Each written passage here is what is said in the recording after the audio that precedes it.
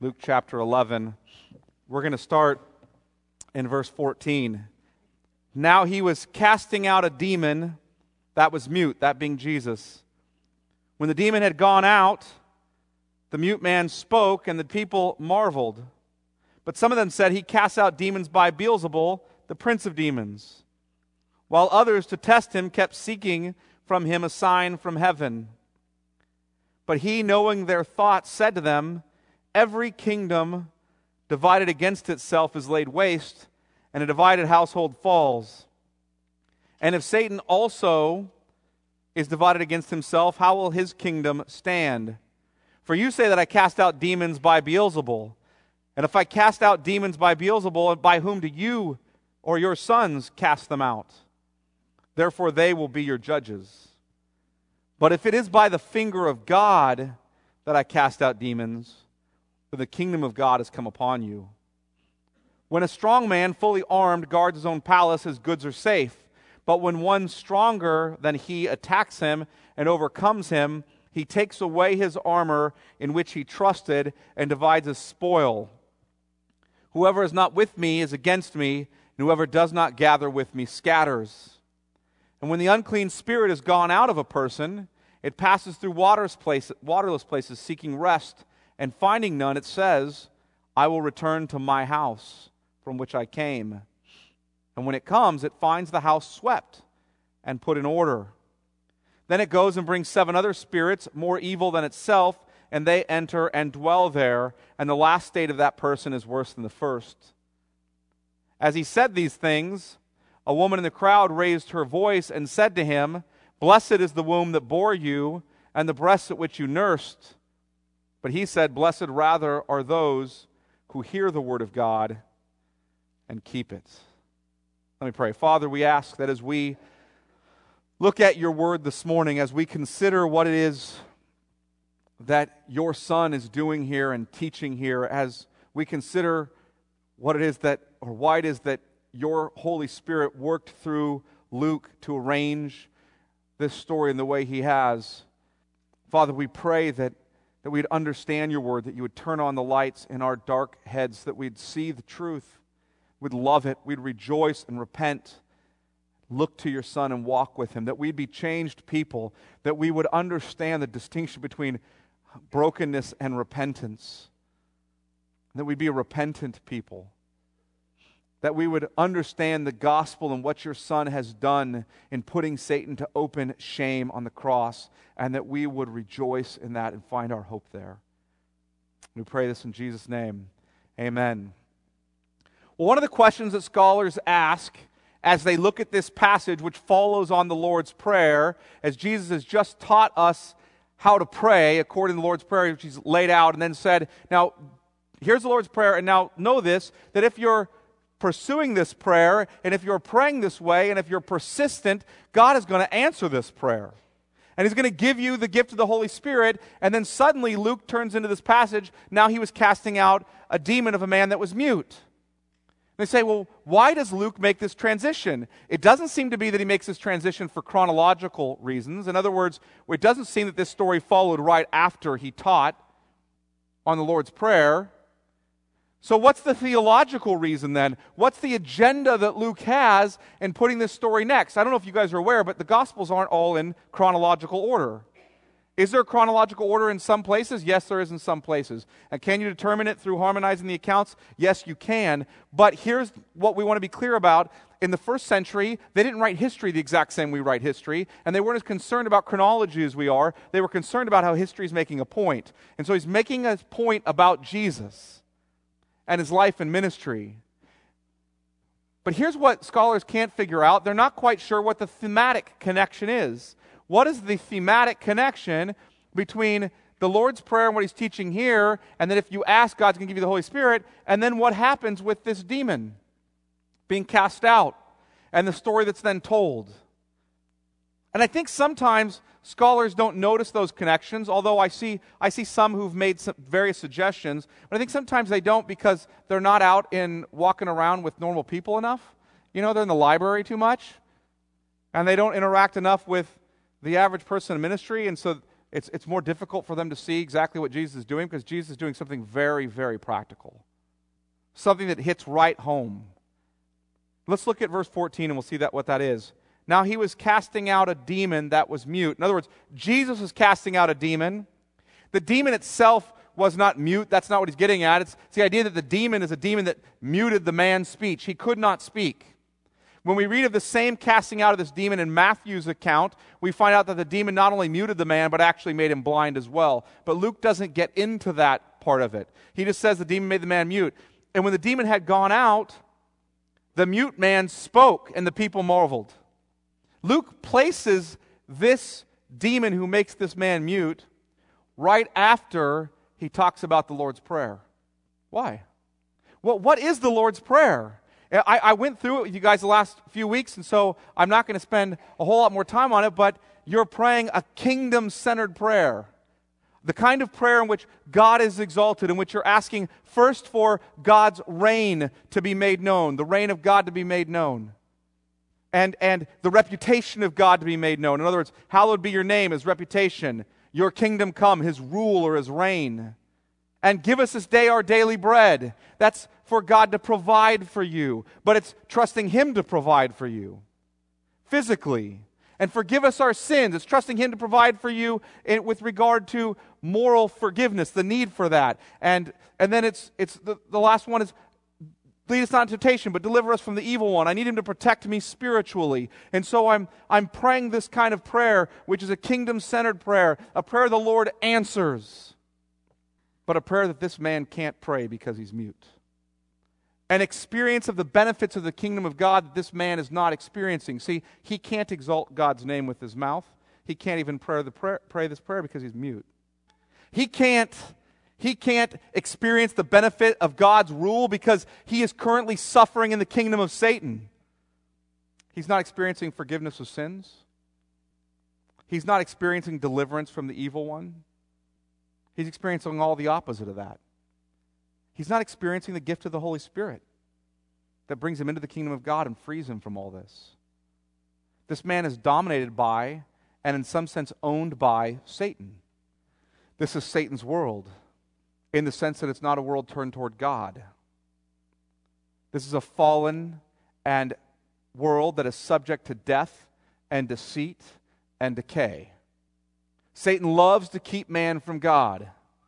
Satan is opposed to God. He's at war with God, if you will. He desires man to face the penalty of death or sin, penalty of sin, which is death, to be under the power of sin, which is slavery, and to live in the presence of sin, which is temptation in this world system. And since the fall, God promised to send a Redeemer for mankind. So look with me at Genesis 3:15, and I want you to see that. And I'm going to tell you right now that Russell and Jason are going to be back here in the next couple weeks on this text. But I want you to, so I'm not going to spend tons of time on it, but I want you to see just this picture. Man has fallen into sin. Man has fallen into sin. And God is cursing the serpent, Satan, who led man into sin. And then he goes on to curse the man and the woman. But what's interesting is, in the midst of the curse, God makes a promise. He declares war, if you will, on the serpent, and he says this: I will put enmity between you and the woman, and between your offspring and her offspring. He shall bruise your head, and you shall bruise his heel. In other words, this is what scholars call the proto-evangelion, the first gospel. This is the first proclamation of the gospel, the good news. There is a man coming. And this man, this one who would come, is going to be victorious over Satan and is going to crush Satan's head. And this man who would come and defeat Satan, sin, and death would do so through the bruising of his own heel by entering death himself. And as God's Old Testament people, which we read about, the Old Testament, waited for this man, the Messiah, to come, God went about making them promises that helped them understand who he'd be. See, in a sense, all of the Bible is a commentary on Genesis 3:15. It's a playing out of this promise that God has made. And when we see all the Old Testament promises and all the Old Testament occurrences or events, we see that they're all picturing and helping people understand who this man would be that would come and crush the head of Satan. God gave them types of this man. God gave them tastes of his kingdom that would come with this king. God gave them priests who were types of the great high priest, who would not only offer atoning sacrifices for their sin, but who would himself be the atoning sacrifice for their sin. God gave them prophets who were types of this great prophet, who would not only speak the truth, but who himself is the truth. God gave them kings who were types of the great king, who would not only rule righteously in a broken and fallen, sinful world, but who would redeem and restore the whole of creation and rule perfectly for eternity. He gave them all of these pictures in the Old Testament. And then this Messiah, this promised man, this Savior and King came bringing his kingdom, and his name is Jesus. God sent Jesus to rescue us from the kingdom of darkness, to bring us into the kingdom of his beloved Son. And as Jesus was going about his promised work, he saw and met and ministered to people who were fully in the grip of Satan's kingdom. And Jesus only ministered to two types of people. You guys realize that, right? Two types of people. Who were they? There were those who were in the grips of Satan's kingdom and knew it, and those who were in the grips of Satan's kingdom and didn't know it. Those are the only people he ministered to. Those are the only kind of people there are. And this mute man, this demon-possessed man, is a very tangible picture of someone who's in the grips of Satan's kingdom, and he knows it. And he knows it. But we also see people in this passage who don't know they are. They don't know they're in his grip. Look at verse 15. But some of them said, of Luke 11, some of them said, he casts out demon by Beelzebul. So you know that means the Lord of the Flies. What? I thought that was a novel that kids read in high school. That's kind of disturbing. That's true too. But Beelzebul is a reference to the Lord of the Flies, this idea that if you think about where flies are born and what they eat, you understand, right? And that's the reference that's being made to Jesus. He's the prince of demons. See, these people are in the grips of Satan and they don't know it. While others, to test him, kept seeking from him a sign from heaven. Now, I think that's ironic. Here Jesus just heals a man they've known has been mute and blind for years, casts the demon out, the man starts praising God, he can see, and the crowd says, well, in order to believe in you, we need a sign. What was that? Jesus responded to them by pointing out that the whole tenor of his work is opposed to Satan's kingdom. And so their argument that he's somehow a tool of Satan is nonsense. In other words, what he's saying is, he's going to go on and make a couple of arguments. One is an argument that it just says that's a nonsense supposition that I would actually be out working against Satan on his behalf. And then he goes and makes an ad hominem attack. You guys know what an ad hominem attack is? You see them often. You know, you're on Facebook and you say, I believe in Jesus, and somebody comes on and says, well, you're a jerk. That's an ad hominem attack, right? Okay? They don't give you an argument, they just attack you. Well, Jesus actually uses one of those. It's a really clever one. They're not always unhelpful, and in this case, Jesus uses one. So let's look there, verse 17. But he, knowing their thoughts, said to them, every kingdom divided against itself is laid waste, and a divided household falls. Abraham Lincoln later picked this up and used it in a speech. The idea is that if a kingdom is divided against itself, then it's not going to survive. And so, if Satan, verse 18, if Satan also is divided against himself, how will his kingdom stand? For you say that I cast out demons by Beelzebul. In other words, if I'm working by the prince of demons, why would Satan have me working against himself? That doesn't make any sense. He goes on, and if I cast out demons by Beelzebul, here's the ad hominem attack. In other words, if I'm doing it by the prince of demons, by whom do your sons cast them out? Therefore, they will be your judges. Now, is it possible for people to perform miracles by the power of Satan? Apparently, throughout Scripture, it is possible. But Jesus' whole ministry has been opposed to this. And the religious leaders should know that, and that's what Jesus is driving at. You've seen my ministry. You know what I'm about. I've never read about the things of Satan. Why would you even make that accusation? Jesus then goes on to define what is really happening in the deliverance of this man. Look at verse 20. Here's where he defines what's really happening. Verse 20. But if it's by the finger of God that I cast out demons, then the kingdom of God has come upon you. Now that's an interesting phrase. If it's by the finger of God that I'm doing this, then the kingdom of God has come upon you. In other words, if the king is here, so is his kingdom.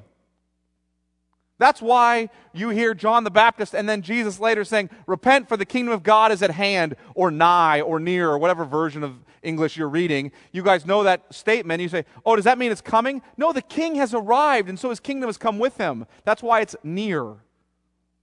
And he says, if it's by the finger of God that I'm doing this, then the kingdom of God has come upon you. I am the king bringing the kingdom. Matthew informs us in his account of this same story that when he uses this phrase, Jesus says this, what Matthew says is he actually replaces the phrase, the finger of God, with the Holy Spirit. He says, if it's by the Holy Spirit, then the kingdom of God has come upon you. So here's the question. Are Matthew and Luke disagreeing with each other? Are they in conflict in their accounts? Because Matthew says if it's by the Holy Spirit, that's what Jesus said. And Luke says if it's by the finger of God. Or does the finger of God and the Holy Spirit refer to the same thing? And are they emphasizing different things? That's why they pick different phrases. Well, look at Luke 11:13 really quickly. If you then, who are evil, know how to give good gifts to your children, how much more will the Heavenly Father give the Holy Spirit to those who ask Him? In other words, the context that's happening here is when you pray this kingdom-centered prayer, this Lord's Prayer, God is going to answer by bringing the kingdom and the benefits of the kingdom to His people by giving them the Holy Spirit. The Holy Spirit is the one who comes ushering in the kingdom on behalf of the Son, Jesus. So why does Luke use the phrase, the finger of God, instead of just saying the Holy Spirit? I think Luke does so because he's pointing out an emphasis in Jesus' ministry that Matthew's not focused on here. Luke wants to focus in on the work of the Holy Spirit as tied to the Exodus account. What? The Exodus account? What happened in Exodus? Well, what did God do in Exodus? He delivered His people from slavery and death in Egypt, didn't He? He came to get His people and take them to His kingdom to live under His rule and blessing. And Luke is pointing out the fact that the whole story of the Exodus was a shadow, a picture, pointing God's people to the ultimate deliverance and rescue from Satan, sin, and death that would come with Jesus. And how do I know that Luke is doing that? Well, because of the use of the phrase, the finger of God. You know this phrase is used in the Exodus account. Look at Exodus chapter 8. Keep your hand there. I want you to see in Luke 11 and look at Exodus chapter 8. I want you to see this phrase used there. As Moses keeps coming to Pharaoh saying, let my people go, and Pharaoh keeps saying, no thanks, I'm not going to do that. Moses keeps bringing by the power of God, various plagues. In Exodus chapter 8 and verse 16, the third plague of gnats comes.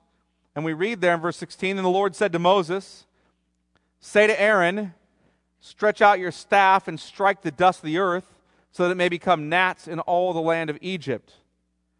And they did so. Aaron stretched out his hand with his staff and struck the dust of the earth, and there were gnats of man and beast. All the dust of the earth became gnats in all the land of Egypt. The magicians tried by their secret arts to produce gnats, but they could not. So there were gnats on man and beast. Then the magicians said to Pharaoh, this is the finger of God. But Pharaoh's heart was hardened, and he would not listen to them as the Lord had said. In other words, the way that Moses is doing this is by the finger of God. This isn't a magic trick. We can't do it. He's doing this by the finger of God. God's Spirit is the one who's carrying out these miraculous plagues. Now look further to Exodus chapter 31, because this phrase isn't just used here. Exodus chapter 31, the people have come out of Egypt, and they're all the way to the land, and Moses goes up to Mount Sinai and brings down to them the law. In Exodus chapter 31 and verse 18, this is God, the Lord, giving this to him. And He gave to Moses when he'd finished speaking with him on Mount Sinai, the 2 tablets of the testimony, tablets of stone, that's the law, and how to give them to him, written with the finger of God. See, what happens when Jesus comes and brings the new covenant? What happens?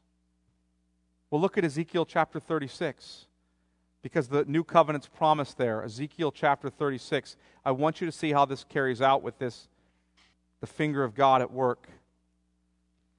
In Ezekiel chapter 36, the new covenant promise is made, and in verse 22, the Lord says this, "Therefore say to the house of Israel, thus says the Lord God, it is not for your sake, O house of Israel, that I am about to act, but for the sake of my holy name, which you have profaned among the nations to which you came. And I will vindicate the holiness of my great name, which has been profaned among the nations, and which you have profaned among them. And the nations will know that I am the Lord, declares the Lord God, when through you I will vindicate my holiness before their eyes. I will take you from the nations and gather you from all the countries and bring you into your own land. I will sprinkle clean water on you, and you shall be clean from all your uncleanness, and from all your idols I will cleanse you, and I will give you a new heart, and a new spirit I will put within you. And I will remove the heart of stone from your flesh and give you a heart of flesh, and I will put my spirit within you and cause you to walk in my statutes and be careful to obey my rules." Later on, this is picked up by Paul, talking about the fact that the law of God has been written on our hearts by the Spirit of God or the finger of God, and no longer on tablets of stone. And he goes on and he says this in verse 28, "You shall dwell in the land that I gave to your fathers, and you shall be my people, and I will be your God." See, there's the great covenant promise throughout Scripture. You will be my people, and I will be your God. And that's going to happen when I do a great work among you. And I will write my law on your hearts. And I will redeem you from your situation. In this case, he'll take them out of exile. In the case of where they were for 70 years. In the case of Israel, he'll take them out of Egypt through the Exodus account.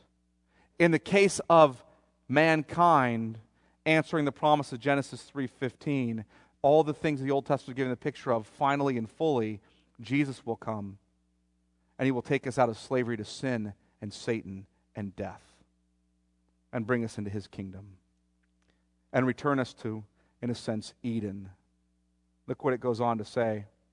Verse 29, "And I will deliver you from all your uncleanness, and I will summon the grain and make it abundant, and lay no famine upon you.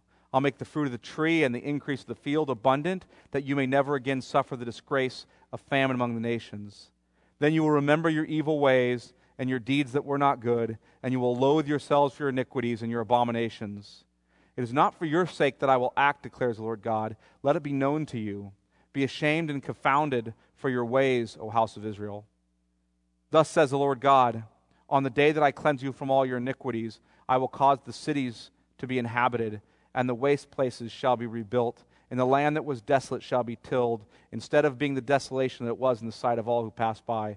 And they will say, this is the land that was desolate has become like the Garden of Eden, and the waste and desolate and ruined cities are now fortified and inhabited. Then the nations that are left all around you shall know that I am the Lord. I have rebuilt the ruined places and replanted that which was desolate. I am the Lord. I have spoken, and I will do it." This is what Luke is pointing to in Jesus. That just as God, by his Spirit, came and delivered the people from Egypt, redeemed them, and gave them his law to live under his rule and blessing in his kingdom, just as God, by his Holy Spirit, came and brought the people of Israel out of exile in Babylon under Nebuchadnezzar and redeemed them from that and restored all the things that were broken down, and by his Spirit ruled them and blessed them. Just as those things have happened, so Jesus is coming. And he's working by the power of the Holy Spirit. The finger of God has come to deliver us from Satan and sin and death, and deliver us into his kingdom, his glorious, blessed kingdom in which we live under his rule and blessing, which is now inaugurated, which will be fulfilled when Jesus returns, consummated fully when Jesus returns. That's what he's pointing at. This king is coming to deliver his people from slavery. The king is coming, and he's on his way to his cross to redeem and deliver and claim his people as his own. And that's what Luke's pointing to here. And with that said, Jesus tells us two parables that are extremely important in understanding what he wants the people to know. Look at verse 21 of Luke 11.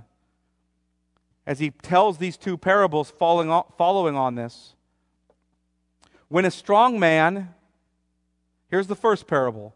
When a strong man, fully armed, guards his own palace, his goods are safe. See, Satan is the strong man here in this parable. And he's guarding his own palace, which is this world system. And he's guarding or keeping his goods safe, which is you. And Satan sometimes does this through demon possession, like we see in the mute man here. But he most often does it through much more deceptive and unnoticed means. See, Satan is not generally the boogeyman who guards his palace by scaring everyone with apparitions and demons, etc. Right? That just doesn't attract a lot of people to want to follow him. Satan is generally coming as the angel of light, who guards his people through keeping their hearts firmly fixed on themselves. He whispers sweet little nothings about you into your ear. He loves to keep you in bondage by making you blind to God's existence, to God's holiness, to your sin, to God's wrath against your sin, and your need for Jesus, your need for salvation, your need for God's people and his church. And if Satan can help you focus on your sin, he will. He'll actually help you focus on your sin. Do you hear that? Not just help you turn away from focusing on your sin, but he'll actually help you focus on your sin. But he'll lie to you with half-truths. You know, Charles Spurgeon made the comment that anytime a half-truth masquerades around as the whole truth, it's a complete lie. And that's essentially what Satan does. He comes in the front door. You guys know what this is like in life. He comes in the front door and he tempts you to sin. You know you want to. It isn't that bad. Any God who keeps that from you is stingy. And then he comes in the back door and accuses you, saying, "How could you?" You guys have that experience? What kind of person does that? God would never accept you. See, he's right that God never accepts you. He's right. God would never accept you in and of yourselves. You are sinful. But he's only telling you half the truth. See, he's blinding you to the fact that God can and did accept Jesus. And if you trust in Jesus, then you're in Jesus, and Jesus is your righteousness.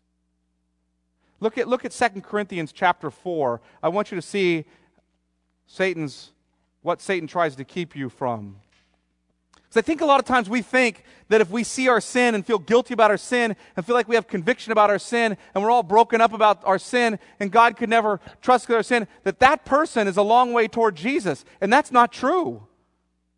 That isn't true. If that person only believes that and doesn't know about the grace of God in Christ, that person is just as lost as the person who's running around living up their sin thinking it's not a problem. Oh, but that person knows about the holiness of God, and they feel convicted about all they've done, and they know the truth that God would never accept them, and they're not out there pumping up their own self-esteem, so they're really closer to God. No, they're not. If they don't know about Jesus, and they're not trusting in his righteousness, then they're no closer to Jesus and to salvation than the man who's running around there, boozing it up, having illicit relationships with all sorts of people, who thinks that either God isn't there, or if he is, then he's just going to let it go because that's the kind of guy he is. Satan loves to deceive you with half-truths. Look at 2 Corinthians 4, verse 1. Therefore, having this ministry by the mercy of God, we do not lose heart. But we have renounced disgraceful, underhanded ways. We refuse to practice cunning or to tamper with God's word. But by an open statement of the truth, we'd commend ourselves to everyone's conscience in the sight of God. There, by the way, is a ministry philosophy. We're not playing games and setting up circus tricks for you. We're preaching the Word of God. We're making an open statement of the truth. We're not cruise directors, right? Planning all of your life activities. We're not therapists making you feel good about yourself. We're making an open statement of the truth. And verse 3, even if our gospel is veiled, it is veiled only to those who are perishing. In their case, the god of this world, that being Satan, has blinded the minds of the unbelievers to keep them from seeing something. What? From seeing their sin and the holiness of God? No. Keep them from seeing the law and its requirements and their failure to keep it? No. To keep them from seeing the light of the gospel, or the good news of the glory of Christ, who is the image of God. See the picture? You may be everything Satan accuses you of. He's probably half right. But your righteousness is seated at the right hand of God, and He is the same yesterday and today and forever. So Satan may be trying to keep hold of you, but one stronger than Satan has come. Look at verse 22 of Luke 11. But when one stronger than he attacks him and overcomes him, he takes away his armor in which he is trusted and divides his spoil. In other words, when the stronger one comes, the strong man loses. Jesus is the stronger one. He is the one who's come into Satan, the strong man's house, and he's defeated Satan through his own death. In other words, Satan's power was death, and Jesus entered into that death to defeat the power of Satan. As God promised, Jesus' heel was bruised, and the serpent's head was crushed. Jesus entered Satan's castle and destroyed his work and defeated Satan's greatest weapon, which is death. And he did it through his own death. See, that's why I love why Paul makes this statement in Colossians 2. You don't have to turn there, but I'm going to read it to you. In Colossians 2, Paul makes a statement about this very thing. When he says this in verse 13 through 15, he says this, "And you, who were dead in your trespasses and the uncircumcision of your flesh, God made alive together with Him," Him being Jesus, "having forgiven us all our trespasses." See, that's the part Satan doesn't want you to know about. "By canceling the record of debt that stood against us with its legal demands, this He set aside, nailing it to the cross. And by nailing it to the cross, by Himself going to the cross, He disarmed the rulers and authorities and put them to open shame by triumphing over them in Him." So you got to love that. Jesus goes into Satan's palace and puts him to open shame. He spanks him in front of the whole world. So next time Satan accuses you and lies to you and makes you fear facing and confessing the truth about you, and at the same time tells you that God's grace is insufficient for you, the next time Satan says that you should be ashamed and that if you really face who you truly are and what you have done and really confess it to others and to God, then they will be ashamed of you, particularly God will be ashamed of you. Next time he says that, you need to remind Satan that Jesus is a stronger man. And that Jesus is the one whom you trust. You may be right about me, Satan. I am sinful and weak and disgusting and wretched and vile, and that's all true. I've seen my life. I know my heart, and you may be right about me. And you may be able to hold on to me because you're stronger than me, but I have a Lord and a Savior who is the strongest man. And He came into your house and He made a fool of you in front of all of your people as He put you to open shame when He went to the cross on my behalf and took my shame upon Himself and bore it for me so that in front of Him I now have glory and honor. But lest we understood why Jesus came, Jesus tells us another parable to make clear that He didn't just come to help us clean up our mess. And let's be clear about that. He didn't just come to help you clean up your mess. Look at verse 23, this next parable. "Whoever is not with me is against me, and whoever does not gather with me scatters. When the unclean spirit has gone out of a person, it passes through waterless places, seeking rest." See, we don't know what that means, incidentally. It goes out, it goes around seeking rest. We don't know what that means, okay? But it means that it goes out and goes around seeking rest.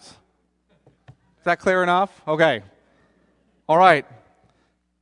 "And finding none, it says, I will return to my house from which I came." So I'm going to go back to that person. "And when it comes, it finds the house swept and put in order. Then it goes and brings 7 other spirits more evil than itself, and they enter and dwell there, and the last state of that person is worse than the first. Why is Jesus telling us this? What's this parable about? What's he driving at? I think Jesus is basically driving at this. Don't get me wrong. I came to conquer Satan and bring you into my kingdom where you're my subjects and my people, and you walk with me and follow me and you're mine. I didn't come to put Satan to open shame so that you could live for yourself and clean up your own mess and make your little house tidy for you. So that you could remain in neutrality toward me. You're with me or you're against me. You're either gathered with me or you're scattered. There is no neutral ground. How do I get that? Let me give you 4 steps to my reason for that. Verse 23, whoever is not with me is against me, and whoever does not gather with me scatters. In other words, Jesus is saying, I've come to deliver you into my kingdom, but you can't stay neutral about me. You're with me or you're against me. You're mine or you're Satan's. I'm not just a good moral teacher or a nice example or someone who helps you tidy up the mess you're making in your life. I'm the Lord. Neutrality toward me is not an option, it's opposition. So you don't just come to me and sitting on your couch of life, push the intercom and ask for your divine butler to come and answer your needs. Come clean up and tidy up the mess. You see, I'm so obsessed with myself that I'm just going to sit here and live in my own refuse, and I'm making such a huge mess while I'm sitting on my couch of life, I need the butler to come in and clean it up. So can you do that? And then go away, and when I make a big mess again, I'll call you again. That's not an option. That's opposition to Jesus. Second, look at verse 24. When the unclean spirit has gone out of a person, it passes through waterless places seeking rest, and finding none, it says, I will return to my house from which I came. Interesting phrase. The demon refers to this person as my house. This person still is owned by him. Jesus is pointing out this person experienced God delivering him from a huge mess. This person experienced massive deliverance. He even tidied up the house to where it's cleaner when the demon comes back. But this person never turned to Jesus. This person was thankful for what God did, but this person's life remains their own, which means it belongs to Satan. This person does not belong to Jesus. They aren't Jesus' house. The Holy Spirit is not there, so Satan happily returns. You hear the point? Because see, if you turn to Jesus in faith, then you're in fellowship with the Father, the Son, and the Holy Spirit. They are making their home in you. But if you just get God to deliver you from something, from some mess in your life and never turn to Him, it's very easy for the demons to come back because you're still theirs. Look at verse 25. This is the third step. And when it comes, the demon comes, it finds the house swept and put in order. See, the mess is all cleaned up. God helped me out, so now I can really live my best life now. Right? I can become a better me. He gave me a new lease on life. He helped me clean up my mess. Thank you, God. And so returns the evil spirit. This person is still mine. Fourth, look at verse 26. Then it goes and brings 7 other spirits more evil than itself, and they enter and dwell there. And now catch this. The last state of that person is worse than the first. See, the spirit returns and the person is worse off than they were at first. This person experienced the power of the kingdom of God, and they tasted the goodness of the word of God, and yet they were worse off than they were at first. This person is the person who even heard the gospel and responded with great joy, and yet having no root in himself, eventually died. You know this person. You may be this person. See, we're in a world, even a Christian world, that speaks a lot about brokenness, aren't we? We love to talk about brokenness. But we don't speak much about repentance. And what's the difference? Brokenness is often the fruit of worldly sorrow. Brokenness often leads to picking up the pieces and cleaning up the mess. Brokenness is often sorry about the consequences of sin, but not about the offense against God that sin has brought. Brokenness leads us to hate what sin has brought about, but not hate the sin itself. See, when God delivers you from this kind of brokenness, you're thrilled God delivered you from the mess, perhaps even exuberant, but you never look to Jesus as your hope and salvation. You attempt to clean up your own mess. And you can do this without ever being born again. You may feel like you have a new lease on life, but you never, and here's the key with brokenness as opposed to repentance, you never came to the end of yourself. You're always holding on to your own life. It's often demonstrated by your inability to face your sin and really confess it. You know what confess is? The word in the Greek is homologeo. It's homo same, legeo to say the same thing about your sin that God says about your sin. To say the same thing about yourself that God says about you. See, until you get to the point where you're willing to recognize who you really are and what your sin's really about and really confess it, you're not at the end of yourself. As long as you're holding on to something, I don't want to tell anybody about this. I certainly don't want to go to God. I don't even want to acknowledge it. I want to justify it. I want to make excuses for it. I want to say it's caused by other people around me or circumstances in my life. I want to do all that before I ever face up to the fact that, no, you know what? My wife didn't cause me to cheat on her. My own wicked heart did. Was my wife a good wife? No, but I'm a worse husband apparently. You see, until you can get to that kind of point, incidentally, I didn't cheat on my wife, just so you know, right? It's an example. But until you can get to, and my wife's a great wife, but until you can get to that point, you haven't reached the end of yourself. And you might just want to come to the church and talk to Christian people and get in touch with Jesus so they can help you tidy up the house because it's a mess. Clean up the brokenness. Because I want things to be put back together. And you end up worse off than when you started. Repentance is the fruit of a kind of brokenness, however. It's the fruit of godly sorrow. Repentance comes out of being born again. It's the response of someone who sees the truth about himself, confesses it, and looks to Jesus in faith. It's the response of someone like David in Psalm 51, after he cheats on one of his wives, commits adultery with the wife of another man, has the man put to death, lies to his kingdom essentially. I mean, it's just a horrible pattern of things to do. After that, David confesses this, have mercy on me, O God, according to your steadfast love, according to your abundant mercy, blot out my transgressions, wash me thoroughly from my iniquity, and cleanse me from my sin. For I know my transgressions and my sin is ever before me. See, he doesn't start saying, you know what, it's that woman's fault for hanging out on that rooftop unclothed. That was hard for me. It's my wife's fault because she wasn't taking care of my needs. See, it's the pressures of being the king that led to all this. It's not what he says, is it? I'm a sinful man. I've done horrific things. Against you, you only have I sinned, and done what is evil in your sight, so that you may be justified in your words and blameless in your judgments. Behold, I was brought forth in iniquity, and in sin did my mother conceive me. Behold, you delight in the truth in the inward being, and you teach me wisdom in the secret heart. Purge me with hyssop, and I shall be clean. Wash me, and I shall be whiter than snow. Let me hear joy and gladness. Let the bones that you have broken rejoice. Hide your face from my sins and blot out all my iniquities. Create in me a clean heart, O God, and renew a right spirit within me. Cast me not away from your presence, and take not your Holy Spirit from me. Restore to me the joy of your salvation, and uphold me with a willing spirit. Brokenness from worldly sorrow and repentance from godly sorrow bear different kinds of fruit. They bear different kinds of fruit. How do you know which one you have? Because of the kind of fruit that it bears. Look at Luke chapter 11, verse 27 and 28. As he said these things, he's telling the story in front of a crowd. And as he said these things, a woman in the crowd raised her voice and said to him, "Blessed is the womb that bore you, and the breasts at which you nursed." And you know this has to come from a woman, because what man gives that compliment? Right?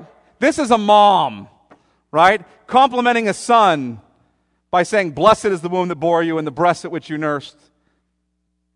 And this isn't normal for a woman, so you know, in a large crowd to yell out a praise. That's abnormal culturally. That isn't the thing that generally happened. So for this woman to do this, she's being quite bold. And she's singing the praise of Jesus. And Jesus' response to her, this, in a sense, if you will, the local charismatic woman, right? Jesus' response to her is what? Verse 28, but he said, blessed rather are those who hear the word of God and keep it. See, Jesus turns this blessing. Says, even my mom knows this. You find that out in other chapters. But I'm not interested in your enthusiasm right now. Show me your obedience. So you can tell me about your exuberance, but show me your faith. See, how many pastors and Christians get overjoyed and put too much stock in initial reaction to the gospel? See, how often do you see someone rejoicing because someone's enduring in their faith? Why are you excited today? I'm rejoicing because Joe has been a faithful Christian now for 40 years, and I'm just completely blown away by it. See, we don't make videos of that, do we? Here's Joe, right? Joe's been following the Lord now for 40 years. He's been a wonderful guy. Here's him doing his Bible study. Here's him walking with Jesus. His life's relatively uneventful. Here's him serving in his church. Nobody's weeping because he hasn't made a giant mess of his life because he's just trusting the Lord, right? And we don't put those out and say, let's get a whole bunch of this happening, right? We're not that excited about people enduring in their faith. Let's face it. We like the exuberant, joyful response. Here's Sheila. She was a mess. She was addicted to alcohol and drugs. She came in this morning. She's rejoicing in Jesus. Woo! Yeah, let's baptize her. Let's all have a party. We're all excited. And that's great. But meanwhile, I say, and by the way, isn't this cool? And look at this guy over here. He's been faithful for 50 years. People go, that's nice. That's nice. Should we rejoice when people are saved? Sure. Yes, we should. God rejoices when people are saved. But God knows who's really born again and who's not, and we don't. So we should rejoice to see people endure as well. See, we should rejoice to see people hear the word of God and obey it. The longer I've been in pastoral ministry, the more I can tell you how thankful I am for seeing people endure. Seeing God work graciously in their lives and keep them in the faith. And honestly, as excited as I am when people show some initial repentance and profession of faith, and I can't tell you how excited that makes me, I get excited about it, and then I have this measured sense of, I pray this person endures. I pray this is true. I pray this is enduring. I pray this is repentance and not brokenness. I hope this person isn't using Jesus to clean up the mess, but really has been delivered by Jesus from the kingdom of darkness into the kingdom of his beloved Son, right? That's what I pray for. And I get really excited now about endurance. I think that's also because I'm not as young, even though I look it. You all know that's true, right? As I age, I mature and realize that getting old isn't easy, is it? And nothing blesses me more than seeing people who are aging well and being faithful to the Lord. And I say, man, if we could just have lots of those people. It's easy for the church to cast them aside and look for the new young converts and forget about the aging saints who've been faithful for years and enduring in the faith by the grace of God and the example they are to the rest of us.